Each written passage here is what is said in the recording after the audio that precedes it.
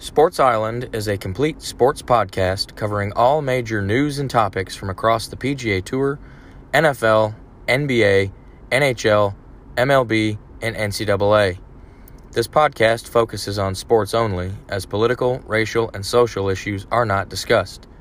If you are a sports fan and are looking to stay up to date on all of the major news and topics from across the major sports, then Sports Island is truly your getaway destination. You're listening to the Sports Island Podcast with your host, Rick Mitchell.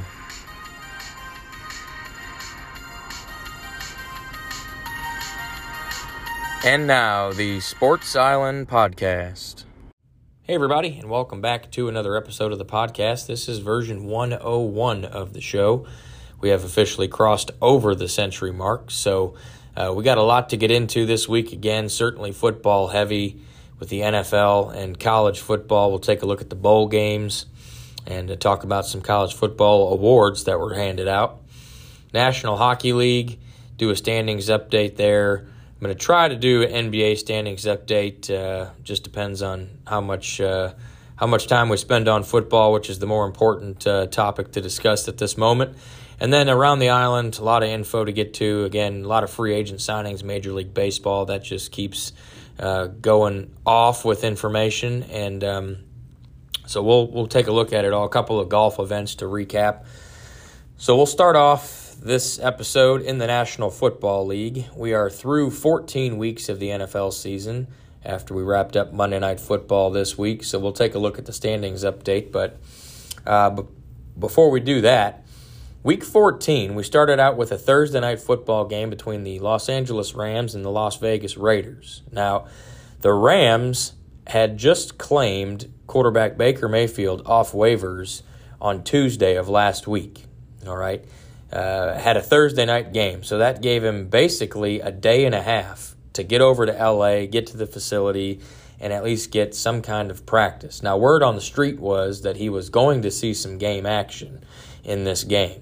And it didn't take long for him to do so. He was in, I think, on maybe the third series, perhaps, and after John Wolford started. And, man, that game, if you watched it, you know, Mayfield looked better than he has probably in like a year and a half, maybe 2 years. And that game came down to the final drive, basically. 2-minute drill, Baker Mayfield, really thrown into the fire here.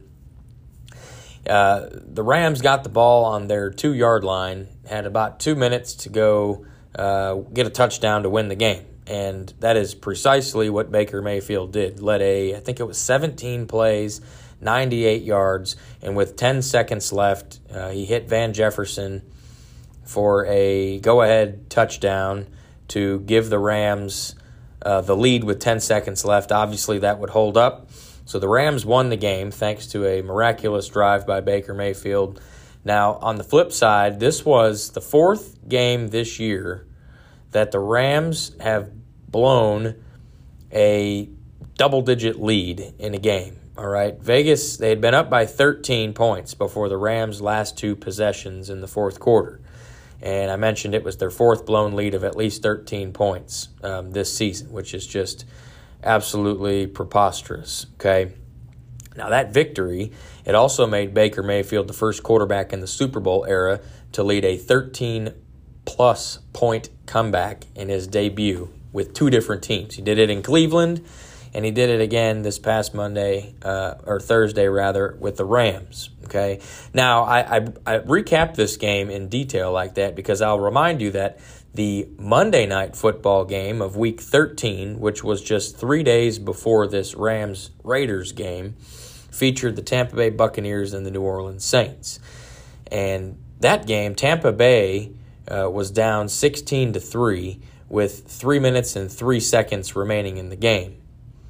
They went on to win 17-16 after scoring 2 late touchdowns. On Thursday Night Football, 3 days later, the LA Rams were down 16-3 with 3 minutes and 25 seconds left in the game. So same deficit, only 22 seconds difference. Okay, and both the Buccaneers and the Rams came back to win those games 17-16. Literally 2 consecutive games in the NFL that follow the exact game script. And you cannot make that up because going into in that 4-day time frame there, 4-day span, prior to that, NFL teams had a combined 2 in 551 record when trailing by 13 or more points in the final 4 minutes of a game during the last 5 seasons. Well, they added 2 more wins, so they're now 4 in 551. And 2 of those 4 wins came in a 4-day span. So just absolutely insane happenings there in the NFL, both Monday Night Football of Week 13 and Thursday Night Football of Week 14. So just another good week of NFL football. We'll go ahead and just jump into the standings updates. In the AFC East, the Buffalo Bills, they are 10-3. All right, they're on a 4-game winning streak, finally getting back on the right track. They are 2 games ahead of the Miami Dolphins, who are 8-5. Now, Dolphins are on a 2-game skid. All right, they've hit a little bit of a rough patch, not looking great at the moment. All right, but that offense on Sunday Night Football for Miami was terrible. Tua only completed 10 passes. I think he was like 3 for his first 17 or 3 for his first 20, something like that. Just horrible. Now, the Bills and the Dolphins play each other in Buffalo this week. All right, that game, there's projected to be about 7 inches of snow, 28 degrees, whereas in Miami it's going to be 77 and sunny. So that game, I'm sure they'd rather be playing in Miami, but the game's in Buffalo. That's a big one there for Miami. All right, if they want to have a chance to win that division, that is a must-have there in Buffalo. The New England Patriots had a big win on Monday Night Football, Week 14 against the Cardinals. They're up to 7-6. They've technically passed the New York Jets, who are also 7-6. All right, and because they've beaten them twice already this year. Jets are on a 2-game skid. Mike White got hurt. Not sure of his availability for this week. Let me back up to the Bills real quick. I meant to say on last week's episode, Von Miller, he had got a knee injury a couple of weeks back, and he was originally supposed to be out 4 or 5 weeks. Well, last week they announced that he actually underwent surgery for an ACL tear. So that was like the secret that they were keeping from everybody. So Von Miller's out for the year. That's a huge blow to the Bills' defense, but again, they're on a 4-game winning streak, so that division is theirs to lose at this point. But again, tough one this week against Miami. Over in the AFC North, the Baltimore Ravens and the Cincinnati Bengals, both 9-4. Lamar Jackson did not play last week for Baltimore, but they did still win, and they are up to 9-4. I mentioned they're in an easy part of their schedule right now, so I don't know if Lamar is going to play this week, but what I do know is that Cincinnati is also 9-4, and they're on a 5-game winning streak. All right, the hottest team in the NFL, and they're playing some really good football, looking like that AFC champion team from last year. That division is probably going to come down. I think those 2 teams play each other in the final week of the year, and that will probably determine who's a division winner and who's a wild card winner. Cleveland Browns are 5-8, along with the Pittsburgh Steelers. They're also 5-8. I think if they were to compete for a wild card spot, they would have probably had to have won this past week, and neither one of them did. So I think it's pretty safe to say that just based on the competitiveness of the AFC, you certainly don't want to write them off, but it's looking more and more unlikely that Cleveland and Pittsburgh will be in the playoff mix. AFC South, the Tennessee Titans are 7-6.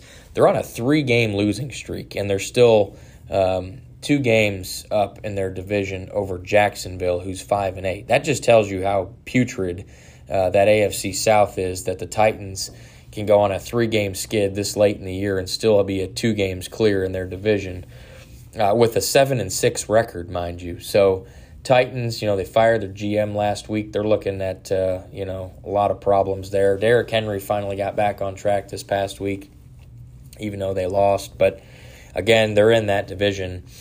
with Jacksonville, who's 5-8, looking pretty good. They won this past week. They're a sneaky team. Trevor Lawrence playing really well. And, if they can snag a couple more wins, they may just find themselves right on the cusp of a wild card spot there come that final week of the year, which would be very interesting. The Indianapolis Colts are 4-8-1. They've lost 3 in a row, certainly not going anywhere. And then the Houston Texans, again, they're 1-11-1, 8 losses in a row. Almost beat my Cowboys, but did not do it. Couldn't pull it off, thank goodness. And they're 1-11-1.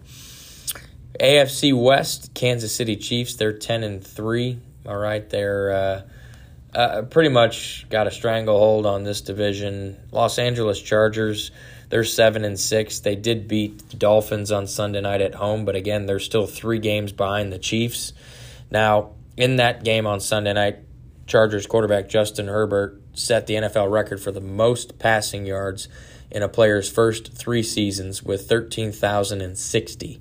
He had passed former Colts quarterback Andrew Luck, who had just shy of 13,000. So he still has 4 games left to play, so he's certainly going to keep that record for a little while. Las Vegas Raiders, I mentioned that atrocity already. They're 5-8. 4 of their 8 losses have been giving up double-digit leads in the fourth quarter. So, they look like they had a 3-game win streak. They look like they were trying to make a move, but that just simply is not going to be the case. They are going to probably fall short of the playoffs this year. And then the Denver Broncos, 3-10, 5 losses in a row. They're eliminated from the playoffs already. So Nathaniel Hackett's days are probably numbered there as head coach. Over in the NFC East, Philadelphia Eagles up top there, still 12-1, 4-game winning streak. I don't know if their only chance to lose another game this year is against Dallas on Christmas Eve. So they're the first team to officially clinch a playoff spot, those Eagles. So they're in. We knew that. They have a 2-game lead on my Dallas Cowboys, who are 10-3. Had a little bit of a scare, a hold your butt special there against Houston. Almost lost. Took a 98-yard drive again, 95-yard drive in that final 2 minutes to get down there and score a game-winning touchdown. But that's what they did, and good teams do what they need to do to win, and that's what Dallas is. So Dallas is riding a 4-game winning streak as well. Got a tricky one in Jacksonville this week, but we'll see. Washington Commanders, they're 7-5-1. They were idle this week. And then the New York Giants, they're 7-5-1 after getting pummeled by the Eagles this week. NFC North, the Minnesota Vikings are 10-3. All right, they, if Dallas was in a different division than Philly, they would be the second team in the conference because they own the tiebreaker against Minnesota. So, but they're Cowboys, of course, in the same division as the Eagles. So the Vikings are currently the 2 seed in the NFC. Looking pretty good to win that division. But the Detroit Lions at 6-7, they have risen from the dead. They were 1-6, if you recall, 7 weeks through the year. And here they sit 5-1 in their last 6 games. And their only loss was on Thanksgiving to Buffalo on a last-second field goal. So Detroit, the rest of their schedule is very winnable. I think they have games against Carolina, Chicago, Green Bay. So the Lions do not write that. They were 1-6 a few weeks ago, but here they are 6-7, and looking like they're trying to fight for a playoff spot. My goodness, can you imagine that? The Lions making the playoffs after a 1-6 start? That doesn't even seem possible, but there they sit, ready to go. The Green Bay Packers, 5-8. Yeah, it's pretty safe to say they're going to be out. And then the Chicago Bears, 3-10. We talked about them being eliminated already. And then we get to the NFC South, right? The poop show that is the NFC South. The Tampa Bay Buccaneers took another loss. They're 6-7, and they're leading the division with that 6-7 record. Okay, that is just absolutely terrible, is I guess what we'll call it. It's not great. All right. They have a 1-game lead over the Carolina Panthers and the Atlanta Falcons, who are both 5-8. Carolina's won 2 games in a row. So that division is still up for grabs, very much so. I'd like to think that Tampa Bay would win because their roster is probably the best out of those teams. Oh, and then you have the New Orleans Saints at 4-9, who are only 2 games back of Tampa Bay to win that division at 4-9, 2 games back this late in the season. That's not great. NFC West, San Francisco 49ers up top there at 9-4. They're actually the hottest team in football. Cincinnati's second. San Francisco has a 6-game winning streak. They're 9-4. Brock Purdy looked pretty damn good this past week after they throttled Tampa Bay. Brock Purdy, I talked about last week, he doesn't have to be great for San Francisco to succeed, and I didn't think it was that big of a drop-off from Jimmy Garoppolo after he got hurt. Well, it's really not. If you watch the game, Purdy looked really good. Teams are going to start to get more film on him. But again, San Francisco, they have the best defense in the league statistically, and it's nothing but skill position players that can get in space and create plays.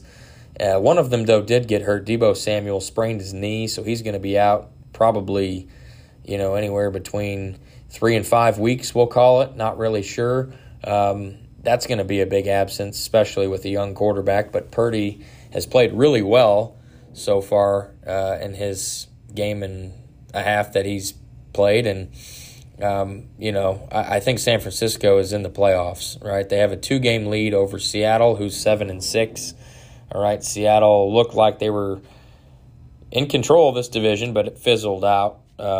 Seattle, though, wide receiver Tyler Lockett, he has a receiving touchdown in 6 straight games, which is the longest streak in Seattle Seahawks history, all right? And he's doing that all with Geno Smith as his quarterback. So, Seattle's certainly in contention for a wild card. I just don't see them catching San Francisco unless Purdy just gives the game away here in the next, several games. But San Francisco's got enough talent around him to keep him afloat and keep their team going in the right direction. Then you have Arizona. The Cardinals are 4-9, 3-game losing streak. It went from bad to worse on Monday Night Football this week in Week 14. Kyler Murray tore his ACL on the 3rd play of the game, so he's done for the year. Cardinals are done. So too are the Los Angeles Rams. They're 4-9. They did get a win this week, all right, but they're 4-9. They're not going anywhere. So that's the standings update. I did forget to mention with Jalen Hurts, Philadelphia Eagles quarterback, he recorded his 10th rushing touchdown this year, which makes him the first quarterback in NFL history to have back-to-back seasons of 10 rushing touchdowns or more. Just been playing on another level. And honestly, right now, I think Jalen Hurts is the MVP of the NFL. Certainly Patrick Mahomes is up there. Sure, you can put Josh Allen in there, I guess. But for what Jalen Hurts has done, his numbers, the way he plays, and if you just watch Philly, you see how crucial Hurts is to that team. Philly's 12-1. There's a good chance they end up with the best record in the league at the end of the year, and Jalen Hurts is a massive reason why. So I hate the Eagles, but Hurts has my vote as league MVP so far this year. But we'll have to check back on that in a couple of weeks. But that brings us to Week 15 of the NFL season. Some good games. Thursday night we get started with a good one. San Francisco goes to Seattle. That's a huge one for Seattle there if they want to have any chance at catching San Francisco. I think if the Niners win that game on Thursday, you can probably just go ahead and close out the division. Some other good games, this week, Week 15, we got 3 games on Saturday. How about that? Saturday the 17th, we got 3 games. We got one early game, Indianapolis at Minnesota. That's not real interesting. Midday, Baltimore travels to Cleveland. That's a massive game for Cleveland, all right? Big game for Baltimore, too. It's a game they should probably win, but Cleveland's certainly capable of winning. And then the nightcap on Saturday is Miami going to Buffalo, all right? That game I mentioned, 7 inches of snow, 28 degrees. You get a snow game. It's really anybody's game at that point. So that's the nightcap on Saturday. That's pretty exciting. We got 3 Saturday games. And then the Sunday games of interest, Atlanta at New Orleans. Record-wise, that's not interesting, but if New Orleans can win that game, they suddenly get themselves 1 game out of the division title at that point as well. Dallas and Jacksonville, all right? Dallas goes to Jacksonville. That's a trap game for Dallas, certainly one they're capable of losing because Jacksonville can capitalize on mistakes and have done that several times this year. So look out for that one. The Lions, they go to New York to play the Jets. That's huge for both teams, okay, because Detroit obviously fighting for a wild card spot. If they win, they will hurt New York's chances of making the AFC wild card, but also give them a legitimate look at one of the NFC wild card spots. Couple other games, one more game of note, really. A mid-afternoon game on Sunday. Cincinnati goes to Tampa. I think we expect Cincy to win at that point, but, we'll see on that. I wouldn't be shocked if Tampa won, but Cincy should go down there to Tampa and win that one. Then the biggest game, NFC East matchup, New York goes to Washington. So the Giants go play in Washington against the Commanders. That game is actually the Sunday night football game. And then Monday night we get L.A. Rams going to Lambeau to play the Packers. All right, that's a toilet bowl game, but nonetheless, that's the slate for this Sunday. At least the games of interest. Like I said, 3 Saturday games. That'll be cool to check out. I'll be watching those for sure, especially with no college football on this weekend. And then some good games on Sunday. So we will check back in next week to see how Week 15 went down. But we'll move over to college football and talk about the college football bowl season that is upon us. Bowl games start this week, and it's one of the most fun times of the year. Certainly most fun part of the college football season of the bowl games. Bowl games usually feature 2 teams that we do not get to see play each other very often. They're at neutral sites, and most of the teams have to travel a pretty good ways to go play in those games. So it's always a fun time. There's just over 40 bowl games. We're going to take a look. I'll just name who's playing in each, maybe give a comment on a couple of them. The bowl games start this Friday, December 16th. All right, the first one leading off is the Hometown Lenders Bahamas Bowl. That is, of course, in the Bahamas. It's Miami, Ohio versus University of Alabama, Birmingham, or UAB. The Duluth Trading Cure Bowl is UTSA versus Troy. Now, that game, that'll probably be a good game. UTSA, the Roadrunners, they've had a couple of good years back-to-back, and Troy also played really well this year. That'll probably be an interesting game. On Saturday, December 17th, the Wasabi Fenway Bowl features Cincinnati and Louisville. Man, what a fall from grace there for Cincinnati. They were in the college football playoffs last year. This year, they're playing at Fenway Park in the Wasabi Fenway Bowl. So the Cricket Celebration Bowl is Jackson State and North Carolina Central. Of course, Jackson State will be without head coach Deion Sanders, who jettisoned for Colorado. The New Mexico Bowl features SMU and BYU. That ought to be a pretty good game. The Jimmy Kimmel LA Bowl, presented by Stifel, features Washington State and Fresno State. That one's at SoFi Stadium. That'll be a pretty good game. A lot of points scored in that one, I would bet. The Lending Tree Bowl is Rice versus Southern Mississippi. And the SRS Distribution Bowl, Las Vegas Bowl. SRS Distribution Las Vegas Bowl, Florida versus Oregon State. That has the propensity to be a really good game, too. That one's at Allegiant Stadium there in Las Vegas. And then the last game on Saturday the 17th is the Frisco Bowl here in Frisco, Texas. That features North Texas not long of a drive for them, and the Boise State Broncos. All right, that again, pretty solid matchup there. On Monday, December 19th, we have the Myrtle Beach Bowl featuring Marshall versus UConn. That one is at Brooks Stadium, just outside Myrtle Beach, where Coastal Carolina is. They get to play on a teal field. Tuesday, December 20th, there's two bowl games. The famous Idaho Potato Bowl, which is Eastern Michigan and San Jose State, and the RoofClaim.com Boca Raton Bowl, Liberty versus Toledo. Wednesday, December 21st, one bowl game. It's the R+L Carriers New Orleans Bowl, Western Kentucky and South Alabama. Thursday, December 22nd, the Lockheed Martin Armed Forces Bowl. That's here in Fort Worth at Amon G. Carter Stadium. That's Baylor versus Air Force. All right, Baylor certainly have the home crowd behind them there. Friday, December 23rd, it's the Radiance Technologies Independence Bowl. That's Louisiana versus Houston. And the Union Home Mortgage Gasparilla Bowl. That's Wake Forest versus Missouri. Okay, Wake Forest started out real good this year and kind of fizzled out the last 5 or 6 weeks.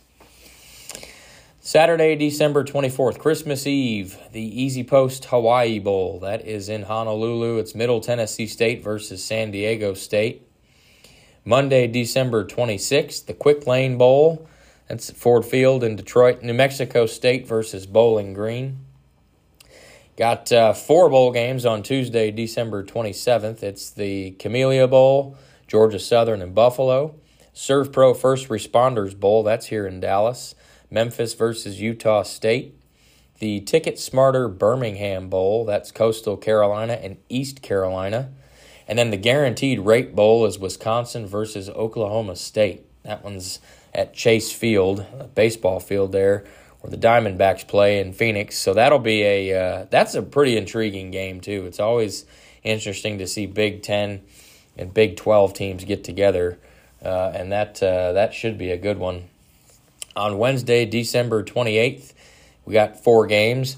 The Military Bowl presented by Periton. It's UCF versus Duke, Central Florida versus Duke. Then you have the AutoZone Liberty Bowl, Kansas and Arkansas.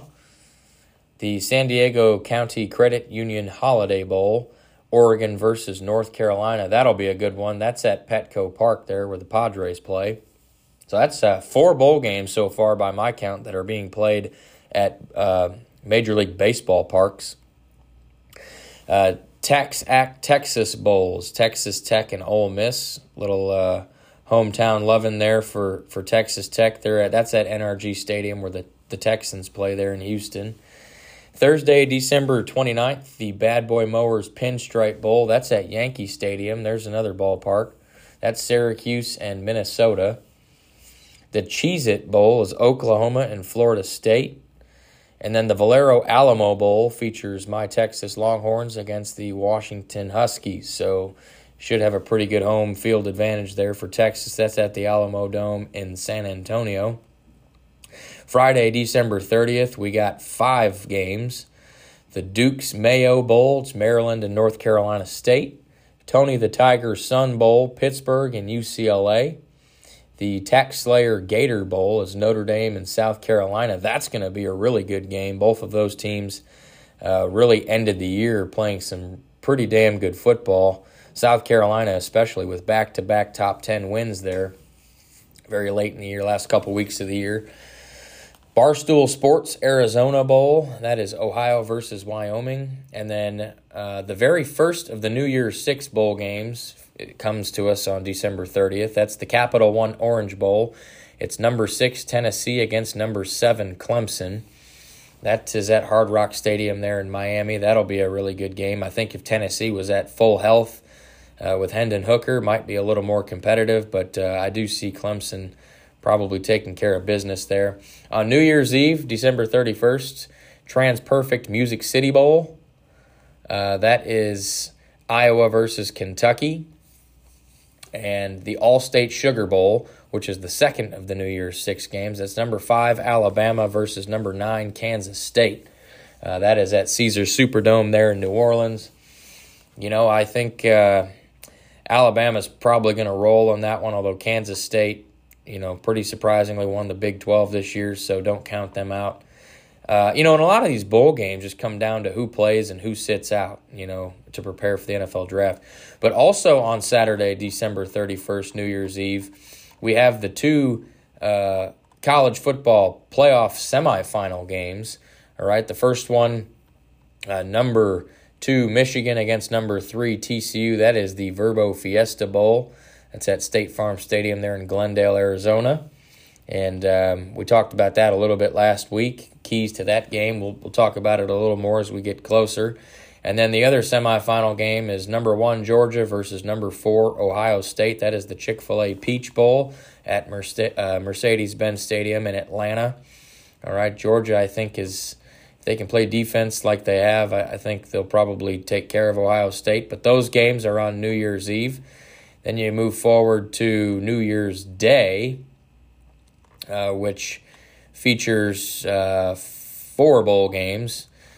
Actually, this is not New Year's Day. It's Monday, January 2nd. All right.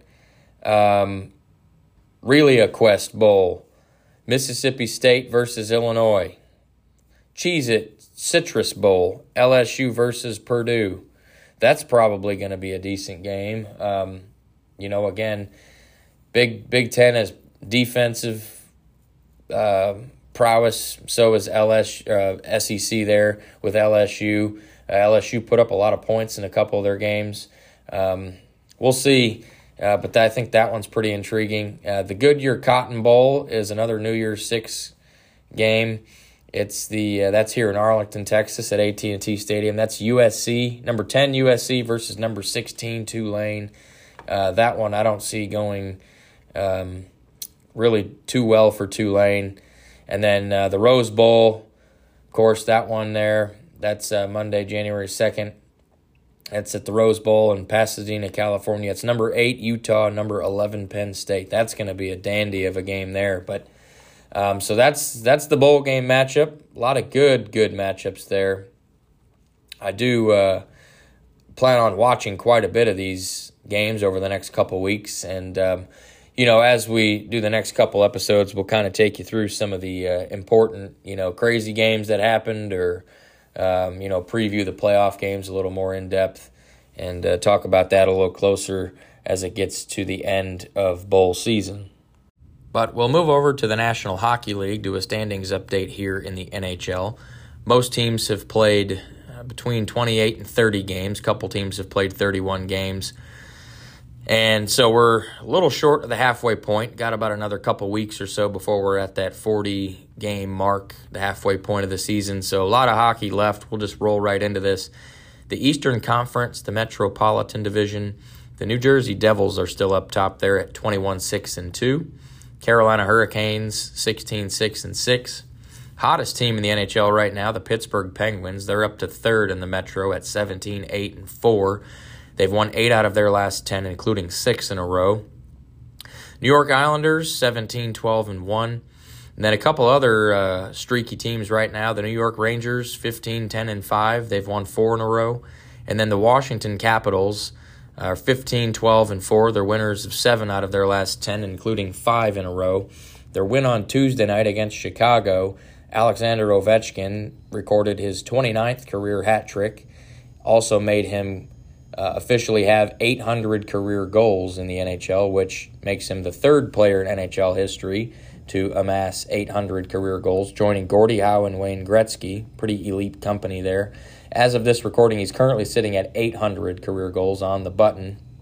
He needs 1 goal to tie Gordie Howe for second, 2 goals to pass him. Then he needs 94 goals to tie Wayne Gretzky, and, of course, 95 to pass Wayne Gretzky. So you certainly figure before the next episode, Ovechkin will have passed Gordie Howe for second all-time, and now it just begins his quest to catch Wayne Gretzky.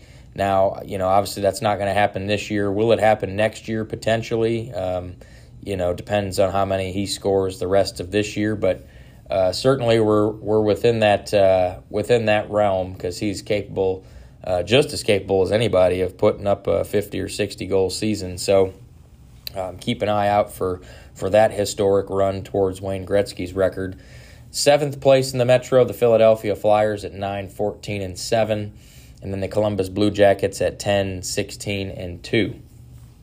Over in the Atlantic Division of the Eastern Conference, the Boston Bruins are 23-4-1, winners of 7 out of their last 10. The Toronto Maple Leafs, they're 19-5-6. They've won 4 games in a row. Mitch Marner's point streak currently sits at 23 games, which has just extended the franchise record. He set it a few games ago and just continues to reset it each and every game in which he records a point. Tampa Bay Lightning, 18-9-1. They've won 3 in a row, 7 out of their last 10. The Detroit Red Wings still playing some pretty good hockey, 13-9-6. Florida Panthers, 14-12-4. Montreal Canadiens, 14-12-2. The Buffalo Sabres are 7th in the Atlantic at 13-14-2. Now, interesting about them, and I mentioned this last week, it still holds true this week. The Buffalo Sabres have scored the most goals out of any team in the NHL this year, all right, but they have also given up quite a few goals, the second most in the Eastern Conference. So their goal differential is only plus 12, all right, which is why they're second to last in the Atlantic Division. Just an interesting fact there. A team that scores as much as they have, they ought to be better than second to last place, but that just tells you they have problems everywhere. And then the Ottawa Senators are 12-14-2 in last place in the Atlantic. Over in the Western Conference, the Central Division, my Dallas Stars have regained the division lead at 17-8-5. You know, I think they're a really good team. I definitely think they'll be in the playoffs. I keep waiting for that mid-season slump to kind of kick in, but it just hasn't happened. They haven't looked great in several of their recent games. I don't think Jake Ottinger is quite the goalie right now that he was in that playoff series against Calgary. He's let in some leaky goals, but Stars are scoring. They have the most goals in the Western Conference as it sits right now, so they're scoring a lot more goals. Their goal differential is plus 26, which is the best in the Western Conference as well. And so they're just, they're up top in the divisions. There's not much you can say bad about them at the moment. But, as a Stars fan, I feel like I kind of know what's coming. I'm just hoping that does not happen. Second place in the Central, Winnipeg Jets, 18-9-1. Winners of 7 out of their last 10, although they've lost 2 in a row. Colorado Avalanche are third at 15-10-2. They're dealing with a little bit of an injury situation. I think Nathan McKinnon got hurt earlier this week, so he's going to be out for a little bit. That's obviously a huge piece of their team, their best player. Minnesota Wild are fourth at 15-11-2. This past week, forward Kirill Kaprizov, he recorded a 13-game point streak and a 7-game goal streak, both of which are the longest such streaks in Minnesota Wild franchise history. So keeping the theme of point streaks going. Kaprizov obviously is a 40-goal scorer. He's their best player, so that's not surprising that he now owns both of those records. Nashville Predators are 12-12-3. St. Louis Blues 13-5-1. Arizona Coyotes 9-14-4. And then the Chicago Blackhawks are 7-16-4. They've only won once in their last 10, including 4 straight losses. So not a great year again for the Blackhawks, but we kind of knew that was coming because they had a fire sale at the NHL draft this past summer. Then over in the Pacific Division of the Western Conference, the Vegas Golden Knights are 21-9-1. All right, Seattle Kraken still hanging tough there, 16-9-3. Los Angeles Kings 15-12-5. The Edmonton Oilers 17-13. All right, they are the only team in the NHL without an overtime or a shootout loss so far this year. Pretty interesting note. This far into the year, they have not lost. Certainly, they've played overtime games, but they've won them all. Calgary Flames are 13-11-5. Vancouver Canucks 12-13-3. San Jose Sharks 10-16-5. And then the Anaheim Ducks 7-20-3. Only have won once in their last 10. They have lost 3 straight. So I mentioned we're about 30 games into this season. about 50 games left, 52 games left for most teams. A lot of hockey to be played, obviously, but we're starting to get a picture of who is going to be in that playoff mix come later on here as we move forward in a couple of months. And we also are getting an idea of who the really bad teams are and who is not going to be hanging around the playoff mix in the next couple of months. So we'll keep you up to date, of course, in the NHL as we move along throughout the rest of the season.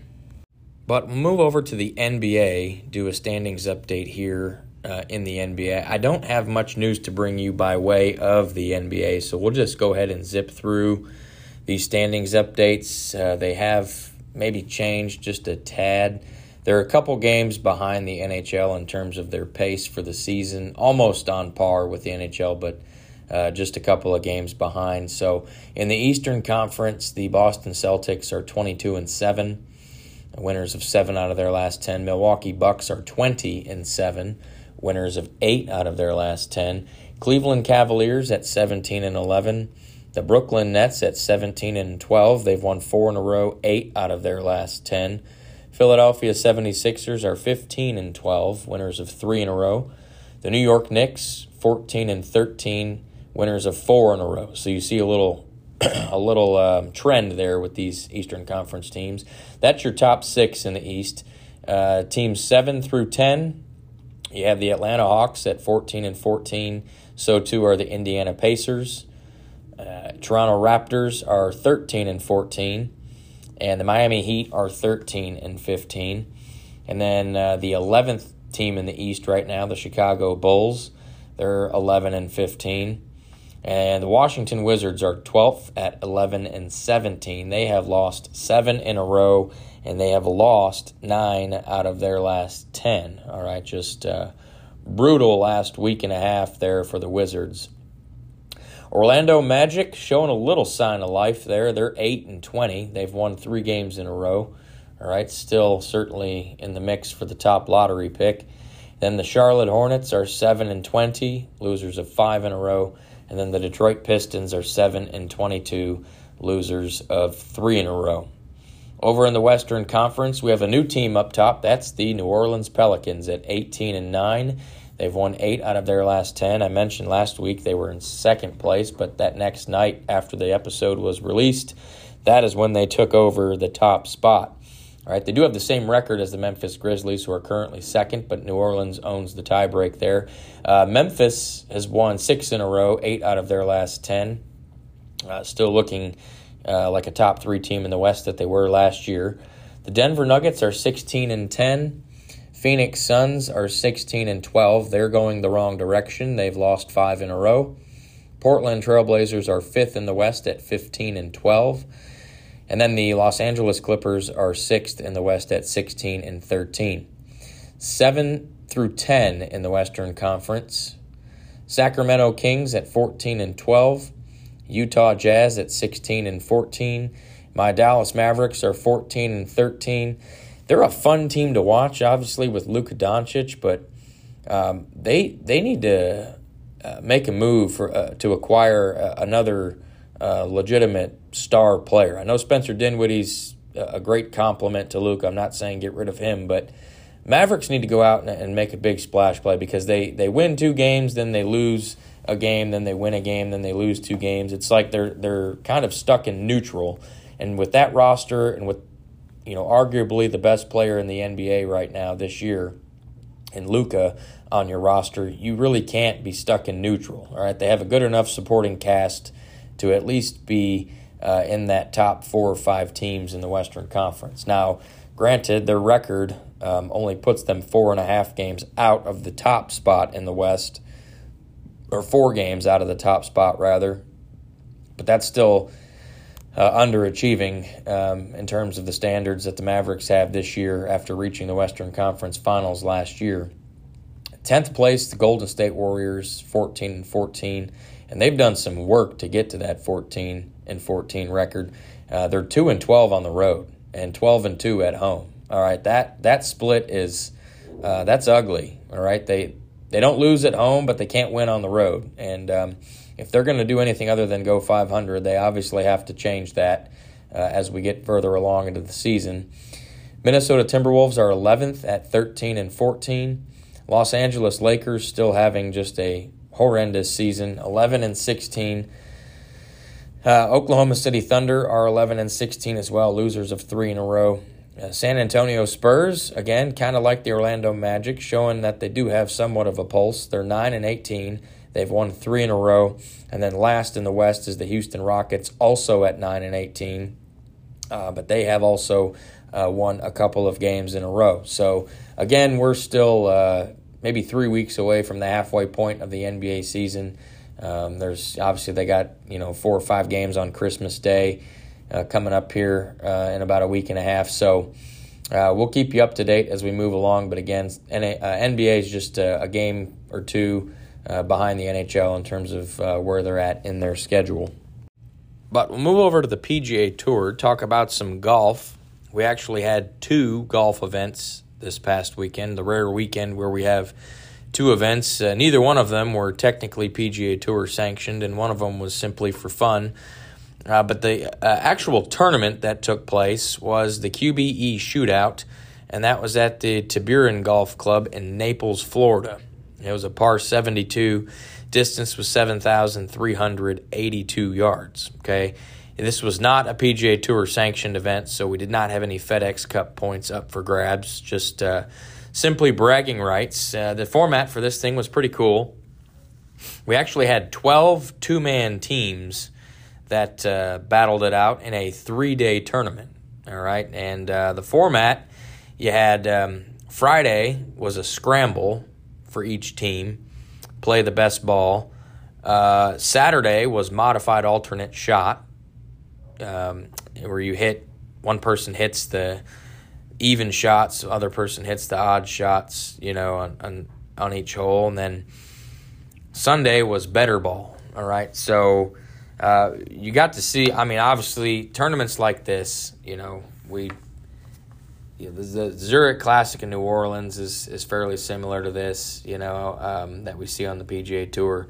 But you knew there was going to be some low scores just because you're playing the best ball, and you got 2 people playing balls, right? So it's likelihood that the score is going to be a lot lower is much, much greater. So that's exactly what happened. There were not a whole lot of big-name players out there in terms of the top world golf rankings, but a couple of younger golfers that were out there. We did have 2 LPGA Tour women's golfers out there, Lexi Thompson, Nelly Korda. They both were out there. And then some names that you might recognize from the PGA Tour, Max Homa, Kevin Kistner, Sahith Theegala, Corey Connors, Brian Harmon, Sepp Straka, Jason Day, Billy Horschel, Harris English, Matt Kuchar. All right, the team of Harris English and Max Kuchar, they had actually won this event 3 times previously and had 2 runner-ups. So they've been playing really well at this tournament historically. But at the end of this thing, your winner was the team of Tom Hoge and Sahith Theegala. They won with a score of 34 under par, okay, which is just very impressive. That was a 1-shot lead over the team of Charlie Hoffman and Ryan Palmer with 33 under par.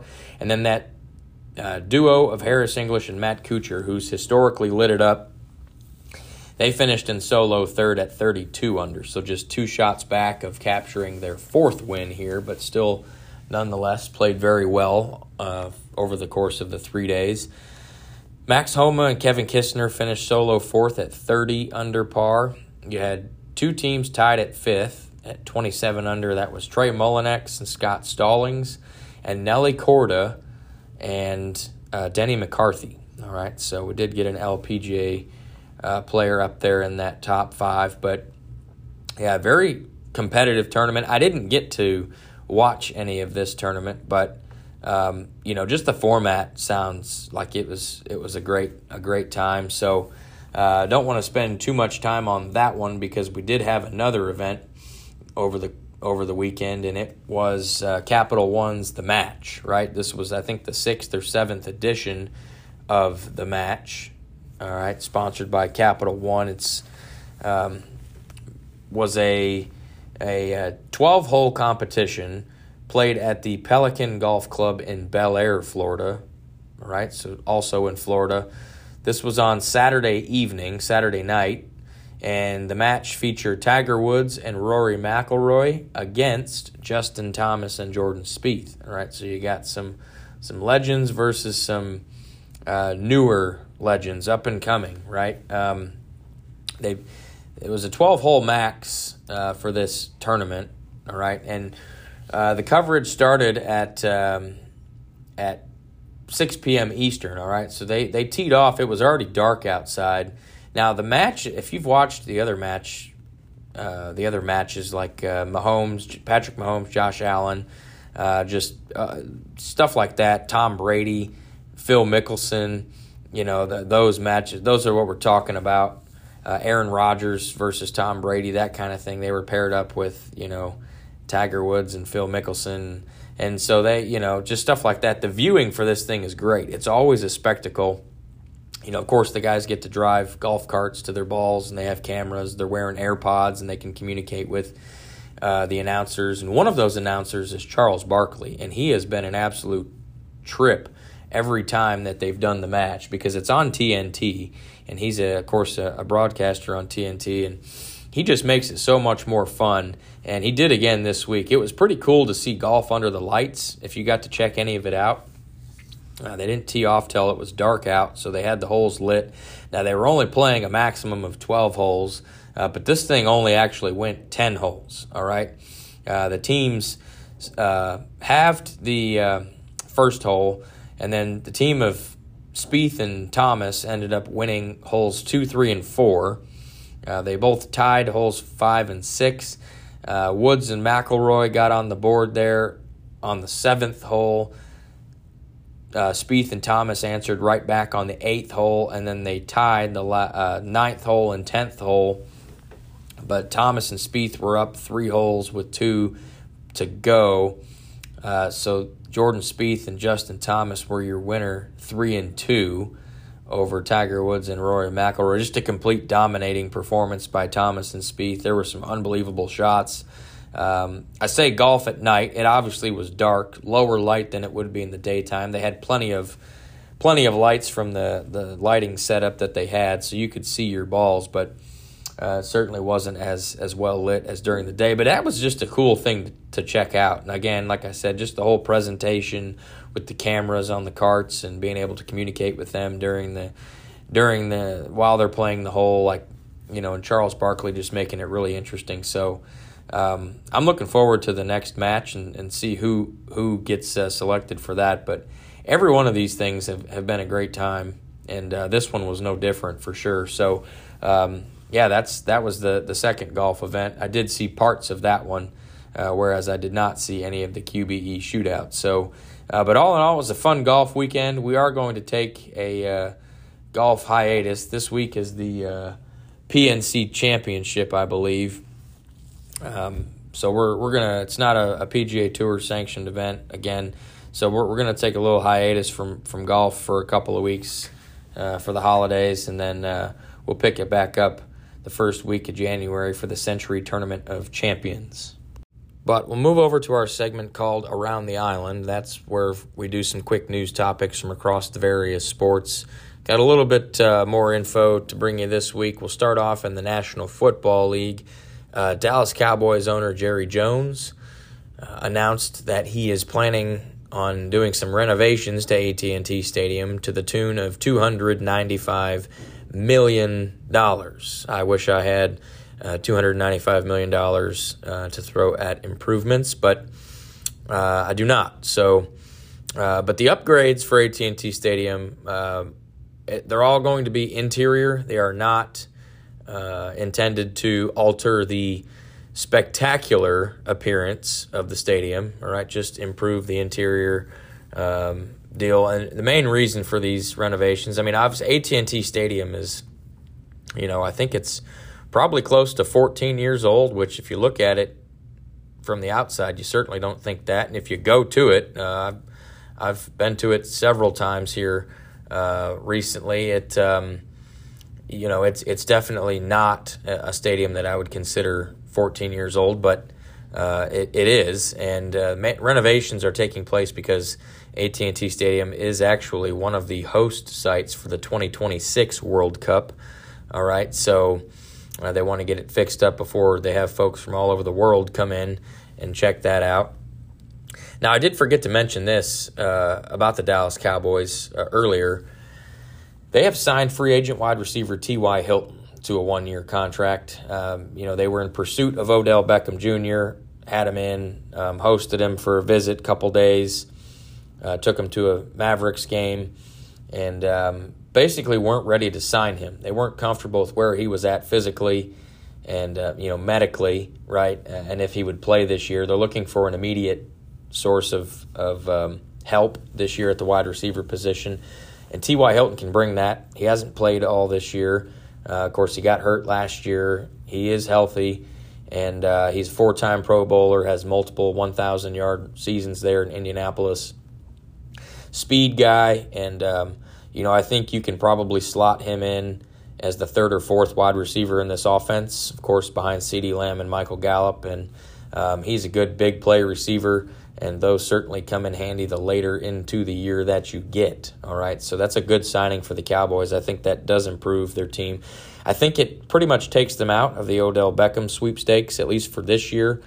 Maybe once we get to the spring, that might change, but you never know. We'll see on that, but nonetheless, Cowboys did sign a wide receiver.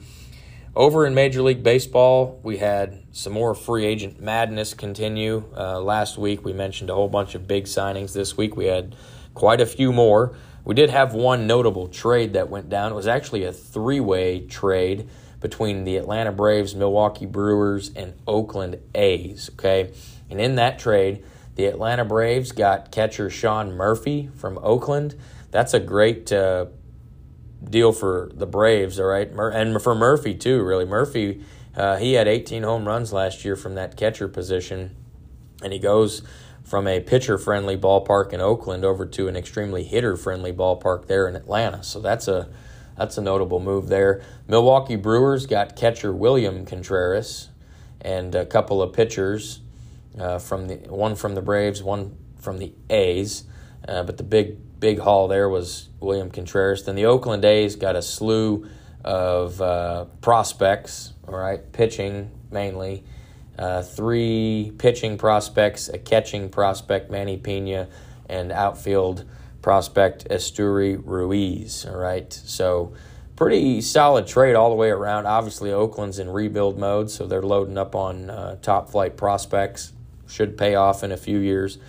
Milwaukee gets an everyday catcher or designated hitter in William Contreras, who I believe made the All-Star game this past year as a starter.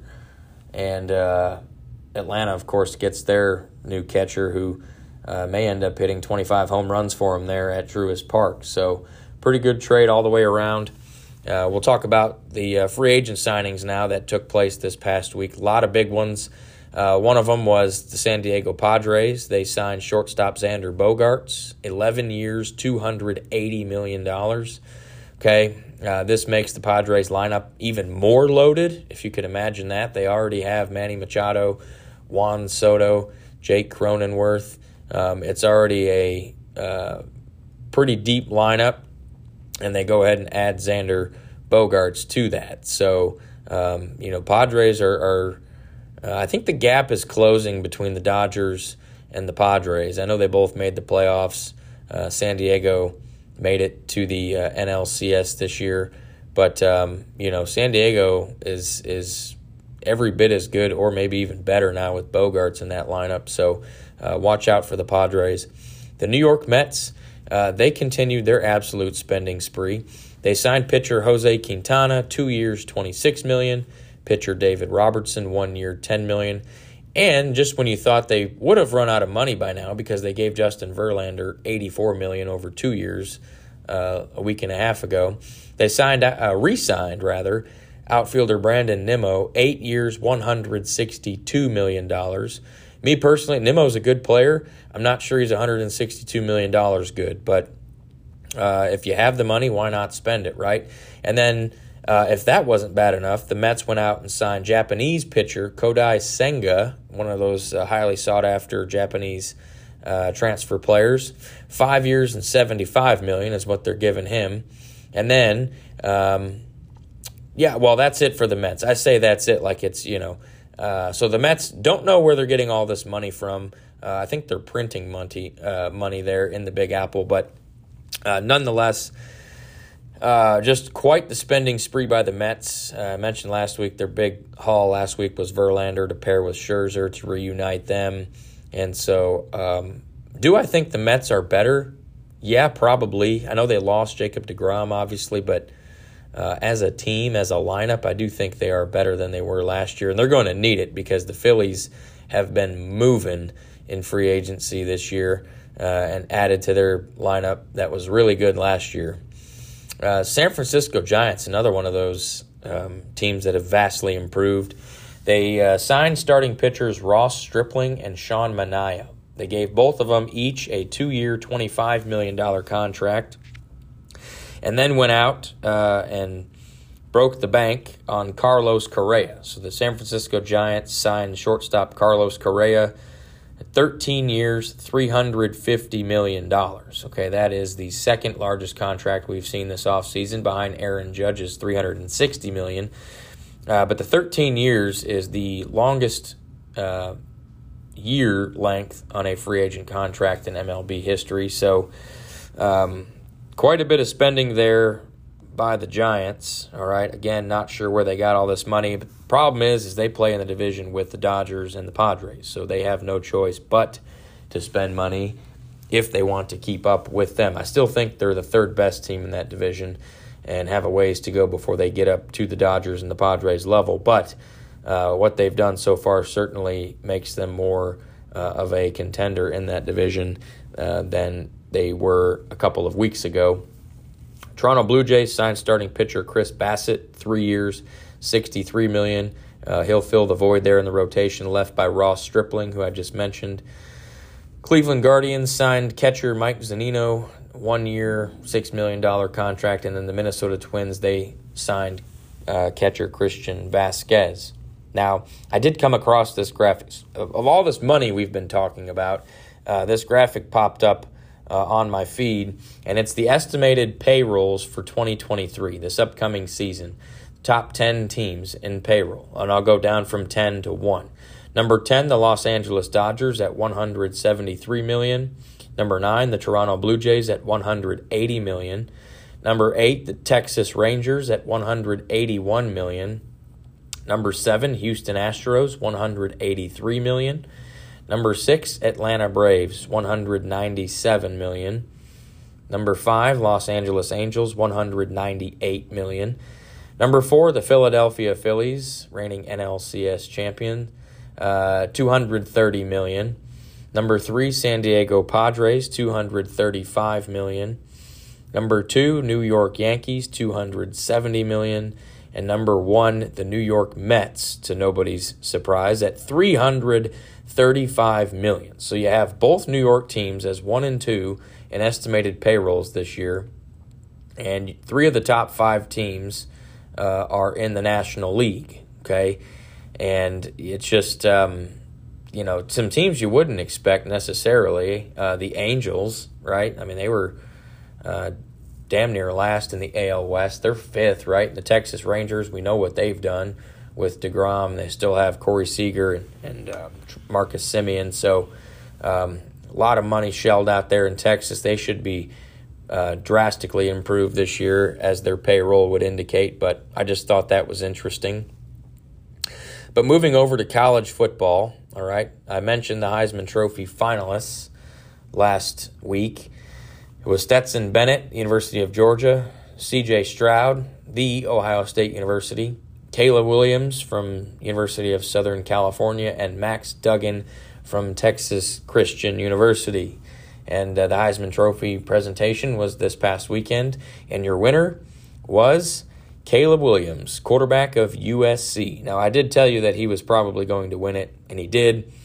He had over 2,000 points in the voting system.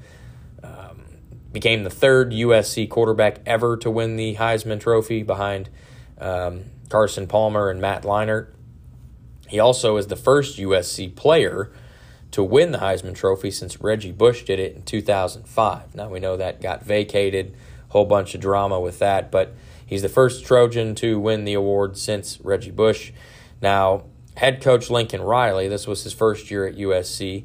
That means now that Lincoln Riley has coached 3 Heisman Trophy winners, all in the past 6 years. Baker Mayfield in 2017, Kyler Murray 2018, and now Caleb Williams in 2022. If you're a quarterback and you want to win the Heisman Trophy, go play for Lincoln Riley there.